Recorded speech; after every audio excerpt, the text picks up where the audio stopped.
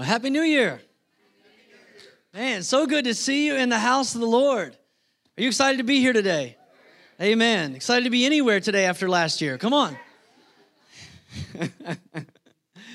Well, I'm so excited to be able to preach the word to you this morning. Thank you for making God's house a priority at the beginning of 2021.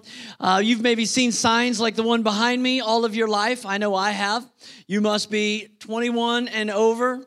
And, signs like that, they speak of what our society has deemed an age of, I guess, responsibility. Like once you've reached 21, now you can handle things that you couldn't handle before. And so we see signs like this on buildings and on merchandise, and must be 21 to purchase certain things. And the idea, I guess, is that by 21, you've lived long enough.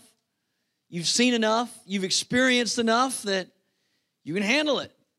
Now, mind you, most of the stuff in our culture that we celebrate handling when you turn 21 is not a demonstration of responsibility or that's for a different sermon, though. That's not where I'm going, but we've all seen signs like that. I put it up here because I got to just tell you today what happened in my spirit the last time I saw a sign like this. Now, I didn't do it in the flesh, but in my spirit, when I saw a sign like that, here's what it looked like. You must be 21 and over it. How many of you are just over it from 2020? Anybody besides me? Yeah, amen. That's okay. You can be real. I don't know how else to be, so, let's just be real. I'm over it with a lot of things from last year. It's 21, and you know what I'm over? I'm over having to disinfect the groceries before we put them in the pantry. I'm over it. I'm over having to sit in the car to watch my kids play sports because I'm not welcome in the stadium. Anybody over it there? Yeah, totally over that. I'm over leaving the house and then turning around and having to come back to the house because we realized we forgot to get a mask.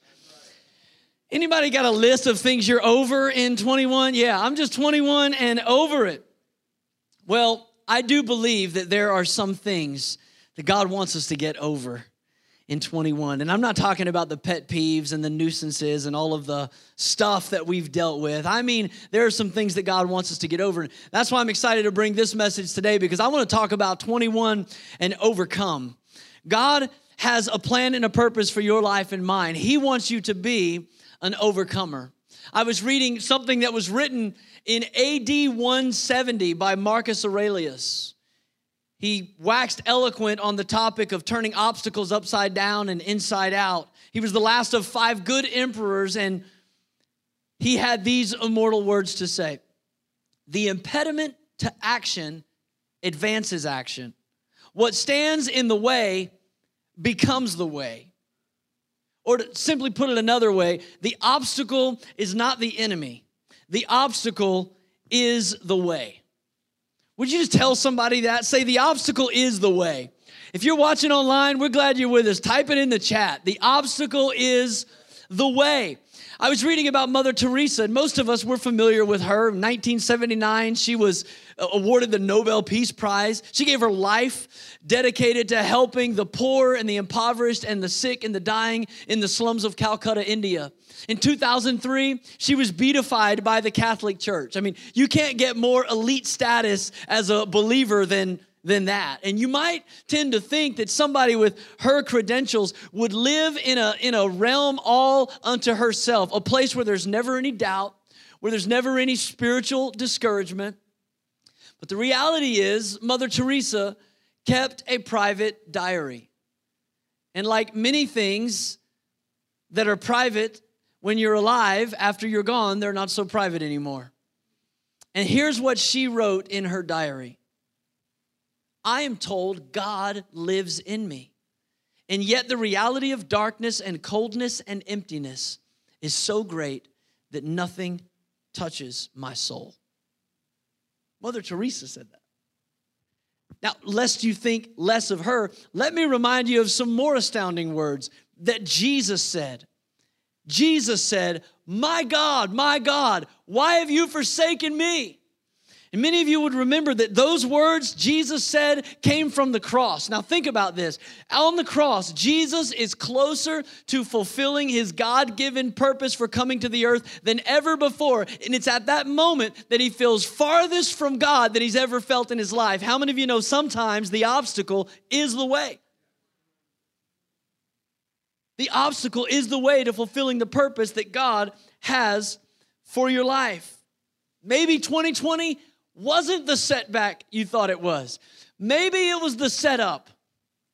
Maybe what you're feeling right now is not an indication of God's abandonment. Maybe it's not an indication of the long, dark night of the soul. Maybe it's the reality that the obstacle is the way. And if Mother Teresa couldn't avoid depression, and if Jesus couldn't avoid feeling abandoned from his Father, the truth is, you're probably not going to be able to get out unscathed either. You're probably going to deal with some of those same very things. But I didn't say that to depress you. I said it because I want to remind you, church, on the first Sunday of 2021, we walk by faith and not by sight. That means we trust God's heart even when we can't see his hand, even when we don't know what he's up to or what he's doing. It's understanding that sometimes the obstacle is the way. I was reading about Charles Spurgeon again recently. He was known as the Prince of Preachers. Incredibly eloquent orator. But is also well known that he battled depression. He even wrote about it. And he put this so beautifully. Here's what he said about his depression. It has taught me to kiss the wave that throws me against the rock of ages. I can't say it better than that. That's why he's the Prince of Preachers. I'm just going to quote him. He said, my depression has taught me to kiss the wave that throws me against the rock of ages. And here's the reality for you and I, friends. You are going to get hit by that wave. Like a rogue wave, like a tsunami. It might not be depression. It might be sickness. It might be financial trouble. It might be marital problems. I don't know what it is, but the reality is we all know that there is a time, it's not if, it's when, that you are going to be hit. And you can choose to respond in one of two ways. You can curse the waves or you can kiss the wave. And the truth is a lot of people, you're cursing the wave. I mean, you're like Lieutenant Dan in a Gulf Coast storm. You're up there screaming and cursing and shouting at God and give me your best shot. Or you can recognize that this circumstance has pushed me to a place of dependence on God like I've never known before. Yes, everything that can be shaken will be shaken. But what I found after the shaking was that I had a firm foundation. And so I kiss the wave that throws me against the rock of ages.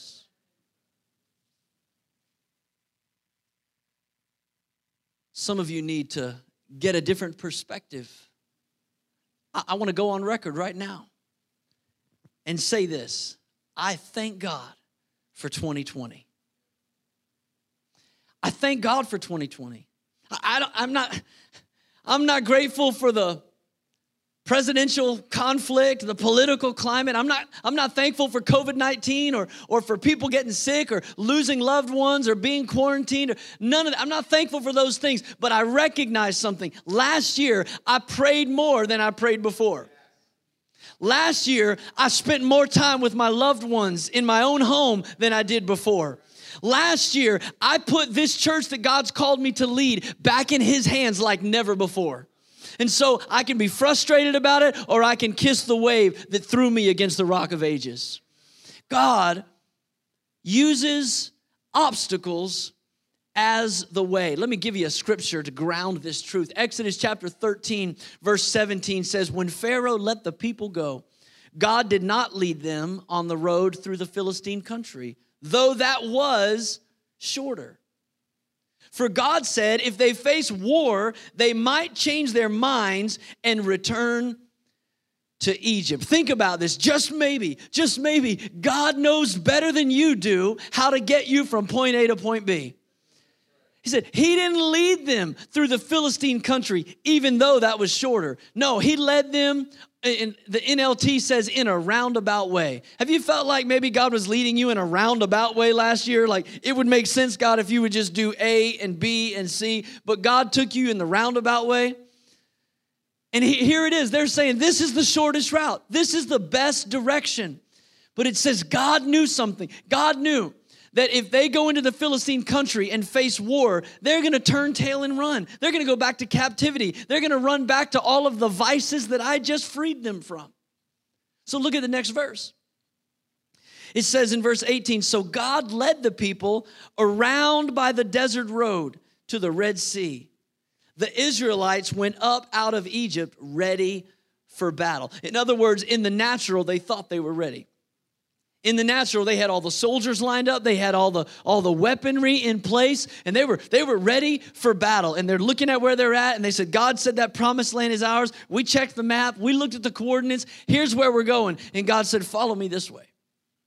Because even though they thought they knew what was best, God led them in a roundabout way to accomplish his purpose in their lives. Can I just ask you today, can you trust that God has a better plan than what looks like the shortest route for 21? Can you come to that place and go, you know what? I wouldn't have drawn it up this way, but God is in control and his plans for me are good. I was thinking this week about last year. About this time last year, I stood right here on this platform and I cast vision for where we're headed as a church.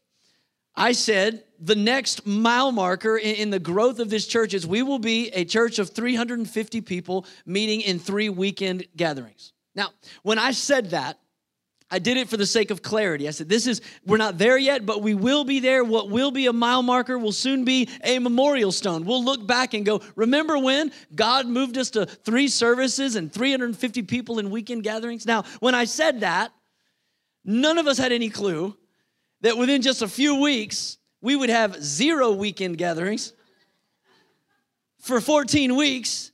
And all the momentum that was building at the beginning of last year came to a sudden screeching halt.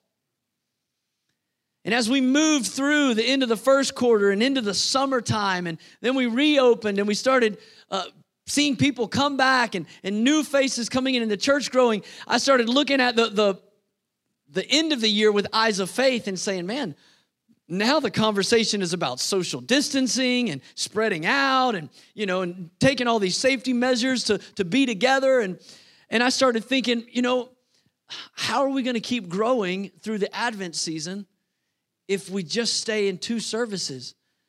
We might need a 3rd service. But no sooner did I think that all the emotions, and you dealt with them last year too, all the second guessing, all the uncertainty came flooding back in. I don't know, man. I don't want to just throw another wrench in the plan. That's going to take a lot more volunteers. We don't have enough volunteers. That's going to take a lot more cleaning. We don't have enough Lysol wipes. I mean, what are we going to do here to make this work? The Bible says there's wisdom in the multitude of counselors. So I brought it to my life group. And I said, hey, here's what I'm feeling. I mean, here's where we're at. We're kind of growing. Now, statistically, not just our church, but churches in general. Attendance rises at Christmas time, and I believe we're going to continue to grow. But I don't know if I should do this. I mean, what if I make this decision and then, the governor makes some new mandate and then nobody comes, and then I'm standing around with a bunch of volunteers, preaching to 10 people 3 times. And as I'm kind of just sharing my heart and saying, I want your wisdom, I want you to pray with me about this, one of our life group members said, well, Pastor, you told us this is what we were going to do in January. I got so caught up in the roundabout way that I didn't even realize until somebody reminded me that God told you exactly where he was going to take you. He didn't tell you how he was going to take you there. He just told you where you were going, that you're going to be a church with 3 services. I didn't think social distancing would require it, but God brought us right back to that place. And in my life group, all the guys, usually our conversation involves movie quotes. I don't know if you guys do that with your friends, but and anytime Tommy Hinkle is making a movie quote, it's usually a sports movie. And so we're there talking and praying about this, and he just looks at me and says, Pastor, if you build it, they will come. Of course, that's Field of Dreams, and I'm hearing James Earl Jones in the back of my mind, which always sounds more spiritual. But I knew what he meant. You got to take the step of faith. You got to step out. You got to trust God. And can I say to you, I don't know what your obstacle is, but the obstacle that we overcome is part of God's process to get us to the place that he called us to be. Maybe you've heard this statement before. I believe it's true. There is no testimony without a test. And many of you, you've been in a test, but can I tell you, your testimony, how God has saw you through it, is a part of how you become an overcomer. I'm going to show you where it says this in the Word of God. Revelation chapter 12, verse 10 says, "Then I heard a loud voice in heaven say, 'Now have come the salvation and the power and the kingdom of our God and the authority of his Messiah. For the accuser of our brothers and sisters,'" that's the devil, "'who accuses them before our God day and night.'" If you ever wondered what the devil's doing, that's his MO. He's accusing our brothers and sisters day and night. But prophetically, this says, "He has been hurled down." Now look at the next verse. "They," that's talking about the church, "triumphed over him," or they overcame him, some translations say, "by the blood of the Lamb and by the word of their testimony. They did not love their lives so much as to shrink from death." There's two ways it says very clearly here in the text how we overcome, how we triumph over our accuser. It's by the blood of the Lamb and by the word of the testimony. Let me just camp right there on the blood of the Lamb for a moment. Can I just remind us today on this first Sunday of 21, we have no victory outside of Christ. None. No victory. Jesus said it best in John chapter 15, verse 5, when he told his disciples, "I'm the vine, you are the branches. If you remain in me and I in you, you're going to bear much fruit." But then he said this, "Apart from me, you can do nothing." I don't know if you've already written your New Year's resolution. I don't know if you've got goals in mind. I would encourage you to make some goals. I read this week that only 3% of people write their goals down. You should be a 3%er. Write your goals down. But when you write them down, add this disclaimer. Apart from Christ, I can do nothing. That's the place we've got to come back to. That's what the waves want to push us into. This reality that I need Jesus. And so I want to do something that's a little unorthodox for our worship experiences. I want to stop right here in the middle of my sermon, and I want to lead you in communion. We usually receive communion on the first Sunday of the month, but I want to do it right now. As I was preparing this message, I just sensed the Lord wanted to grab our attention in this moment to remind us of this truth, that we overcome by the blood of the Lamb. So there's some communion elements in the cup holder in front of you. If you would grab those, you can peel back the top clear layer of cellophane and find the little communion wafer. And then that second layer we'll peel back in a moment. It will give you access to the communion juice. But as we take these elements in our hands today, I want to remind you of the table of the Lord. Jesus sat around the table with his disciples, what used to be the Passover meal, and Jesus gave it new purpose. Actually, it wasn't new purpose, it was the fulfillment of the purpose. The Passover was just the shadow. Communion, the table of the Lord, Jesus is the substance. And he said to them, "Now this bread represents my body, broken for you. And now this cup, it represents my blood, shed for you." But you can't escape the imagery of the Passover feast. And one of the instructions that the Israelites had for the Passover was that you were to roast the lamb and you were to eat the lamb. And it was very clear, you are to consume all of the lamb. In fact, Moses even instructed the people in saying, if that's too much food for you and your family, if you can't eat all the lamb, invite your neighbors. Invite others to come. And the idea was simply this, that we want all of the lamb. And so for us, it's easy to understand the analogy that we don't just pick a part of Jesus that we want. We don't just grab some, popular statement. We don't just name it and claim it, grab it and have it. It's my year of favor, my year of blessing. my year of prosperity, or I want this or I want that. No, we have to come to the Lord and say, I want all that you have for me. As Paul the Apostle said, in him we live and breathe and have our being. He is our all in all. So as we receive these elements today, let it be the prayer of your heart that says, Jesus, I want all of you. I want all of you this year. God, I thank you today for this bread that represents your body. Isaiah prophetically spoke so accurately when he said, he was wounded for our transgressions. He was bruised for our iniquities. The chastisements that brought us peace were upon him. And by his stripes, we are healed. Thank you, Jesus, for your body that was broken for us. Thank you, Lord Jesus, for this cup that represents your blood. Your word declares in Hebrews that without the shedding of blood, there is no remission of sins. And that Jesus, you were the once and for all perfect lamb, perfect sacrifice, that you wouldn't have to go back again and again to the cross, but that your blood is enough, Lord. And as we drink this cup, we recognize that your grace is sufficient. It doesn't matter how many times we've sinned, how many times we've blown it, how many times we've failed. We receive all of the grace, all of the mercy, all of the healing, all of Jesus.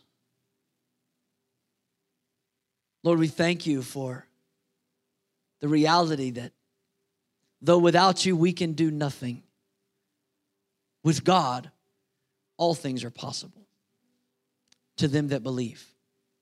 So today, Lord, we express faith right now.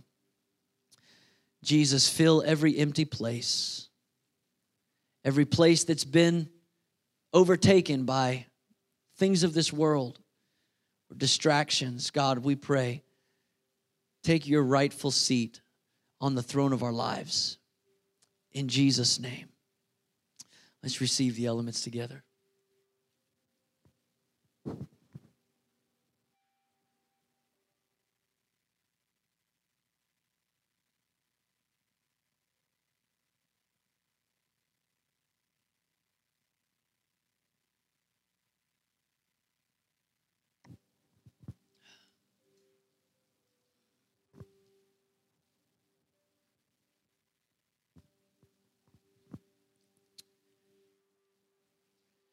Your victory this year is in the blood of the Lamb.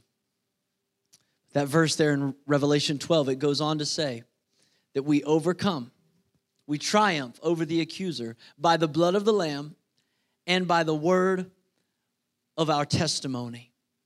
The word of your testimony. Let the redeemed of the Lord say so. I like the way the NIV translates that verse. Psalm 107 verse 2, it says, let the redeemed of the Lord tell their story. Did you know you've got a story to tell? A story that overcomes your accuser. Listen, the enemy does not want you to tell your story. In fact, the Bible says in Romans 8:1, there is now no condemnation for those who are in Christ Jesus. Why did he say that? Because there's a lot of people that are living in condemnation, and it's a strategy of Satan. He wants you to live in condemnation for mistakes of your past so you don't tell your story. Every time you think back on your past, he wants you to think about the mistakes you made. He wants you to think about the things you did wrong, the time you wasted, all the things, the imperfections of your life. But you know what? He knows that if he can keep you living under condemnation, he'll keep you quiet. You have a story of God's redemptive work in your life, and you have victory over the accuser. Somebody needs to hear what I'm saying today. 21 needs to be the year that you begin to tell your story, that you open up your mouth and say something, begin to testify about what God has done in your life, because there's power in your story. Paul the apostle wrote in 2 Corinthians 1:20, he said, "For no matter how many promises God has made, they are yes in Christ. And so through him, the amen is spoken by us to the glory of God." Amen just means so be it. So here's what the apostle is saying. He's saying every promise is already, it's a yes in Jesus. Jesus made it possible by going to the cross. But we bring the amen. We align with what God has already said is true. Listen, when you pray, you don't pray to change God's mind on the matter. You change to get God's mind. That's why we pray. And so when we pray, we're aligning ourselves with what God has already spoken. And this week, you heard it in the announcements earlier, this week, we are calling for a week of prayer. We are calling for the church collective to start this year in agreement and to believe God for the impossible. I even told you last Sunday, I said, a lot of people write down resolutions of what they want to accomplish. I want to challenge you to write down a resolution of what you want God to accomplish. That's a whole lot more productive list. And so our theme for prayer this week is God answers prayer. And we're going to take time every day, and we'll be posting these themes for prayer on our social media platforms. But on Monday night, on Wednesday night, and on Friday night of this week, we're going to gather for 1 hour in this room. And I would encourage you, clear your calendar, make time, make space to prioritize coming and seeking the Lord, because prayer is powerful, but the Bible says that collective prayer, the prayer of agreement, is supernatural. And I believe that God wants us to rally around the promises that Christ has already said yes to, and to collectively say amen to God's will, to let it be done in our lives. Our focus this week, today, to start off the week of prayer, is that the lost are found. From lost to found. And here's our prayer focus today. And we're gonna do this together right now. We're gonna pray for unbelieving family and friends to come to faith in Jesus. In fact, I want to ask, would you stand with me, those in the room? Would you stand? And we're going to go to prayer right now to kick off this week of prayer, and just believe that the lost are going to be found, that the lost will be saved. I was studying Daniel 10 earlier this week. In Daniel chapter 10, Daniel had been praying. He was fasting for 3 weeks. That's 21 days. He was fasting and he was praying and he was crying out to God, but he wasn't seeing any answer. He wasn't getting any revelation. He wasn't hearing God's voice. And then in Daniel chapter 10, verse 12, the angel of the Lord comes to him and he says, "Do not be afraid, Daniel. Since the first day you set your mind to gain understanding and to humble yourself before your God, your words were heard, and I have come in response to them." When did the Lord hear his prayer? The first time he prayed. Can I just remind you, God hears you when you pray. You might feel like, God hasn't responded. God hasn't answered that prayer. Maybe God's not listening to me. Maybe I'm not praying right. He said, the Lord heard you the first time you prayed. But look at what happened. Verse 12, he explains to Daniel, "But the prince of the Persian kingdom resisted me." 21 days. What year are we in? 21. He's talking about spiritual warfare. It's not a physical kingdom. He said, for 21 days he resisted me. Then Michael, one of the chief princes, came to help me because I was detained there with the king of Persia. But now I have come to explain to you what will happen to your people in the future, for the vision concerns a time yet to come. I believe this is what's going to happen in 21. I believe this is going to be a year of breakthrough. I believe this is going to be the 21st day as it is the 21st year. I believe there are prayers that you've been praying, that you've been waiting, and you don't know why God hasn't answered, but we see right here in Daniel 10 that God pulled the curtain back and he said, there's a reality that you can't see. There is a spiritual warfare that is taking place in the heavenly realms you know nothing about. but because you prayed, because you sought my face, because you were unrelenting, we have won the victory and we have brought the answer. Would you have that kind of tenacity to believe this year that the lost would be found? That the lost would be saved? I want to challenge you right now to let the Holy Spirit put someone in your mind. Put someone on your heart.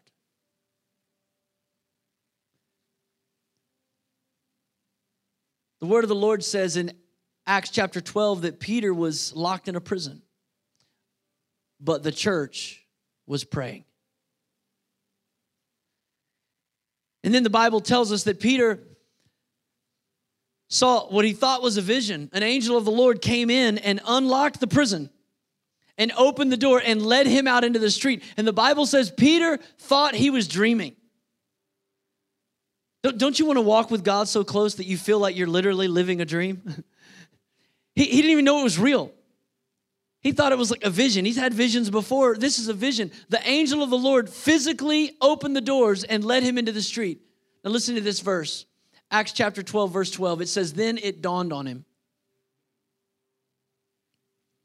When it dawned on him, he went to the house of Mary, the mother of John, also called Mark, where many people had gathered and were praying.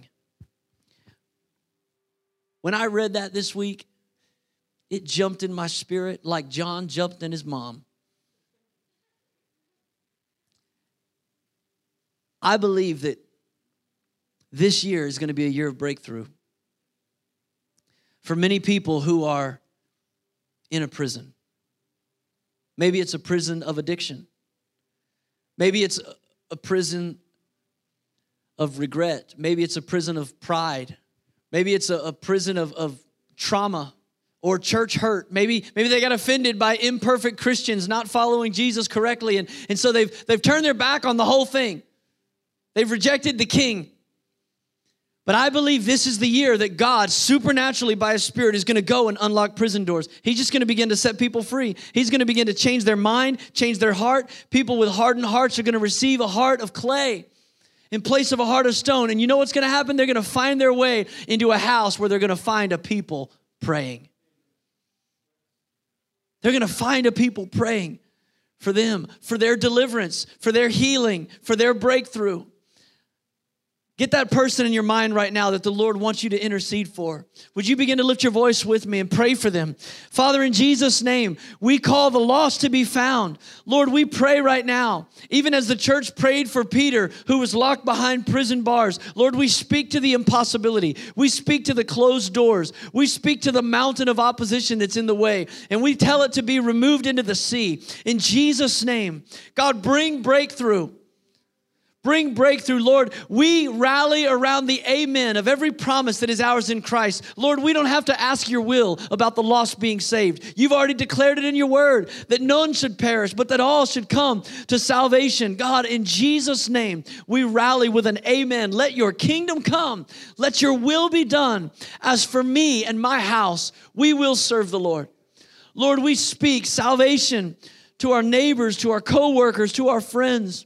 Lord, to those who are just scrolling and just watching online, even now, those that they're not engaging in the comments, they're just watching. They don't even want anyone to know that they're watching, but they're paying attention. God, bring freedom to their heart right now. In Jesus' name, set the captives free. And may they find their way to a house and to a people on her knees, praying and seeking your face. Let the lost be found. In Jesus' name. And everybody said amen. Amen. Amen. Well, you can be seated again. I want to ask the worship team to come. I'm out of time, but I've got to give you this picture the Lord put on my heart this week. Give me just a couple more moments. I need somebody to know today, you can stop cursing the waves. You can kiss the wave because the obstacle is the way.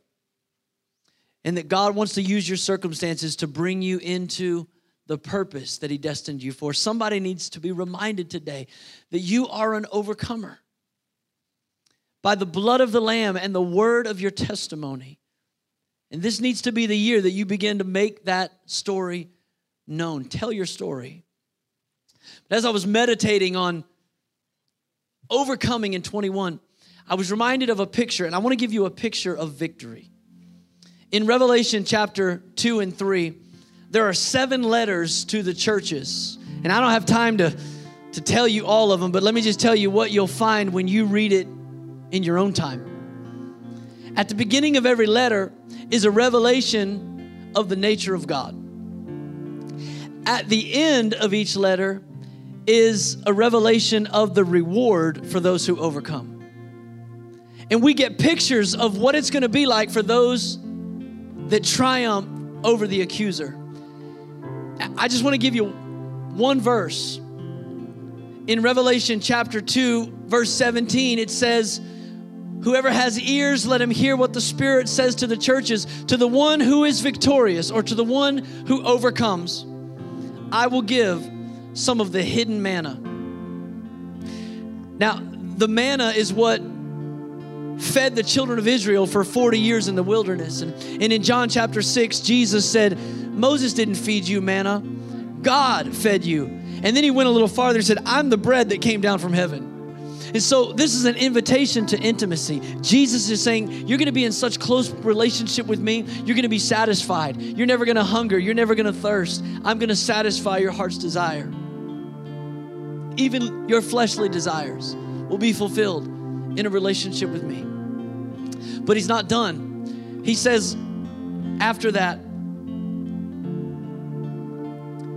I will also give that person a white stone with a new name written on it, known only to the one who receives it. Now, what's that about?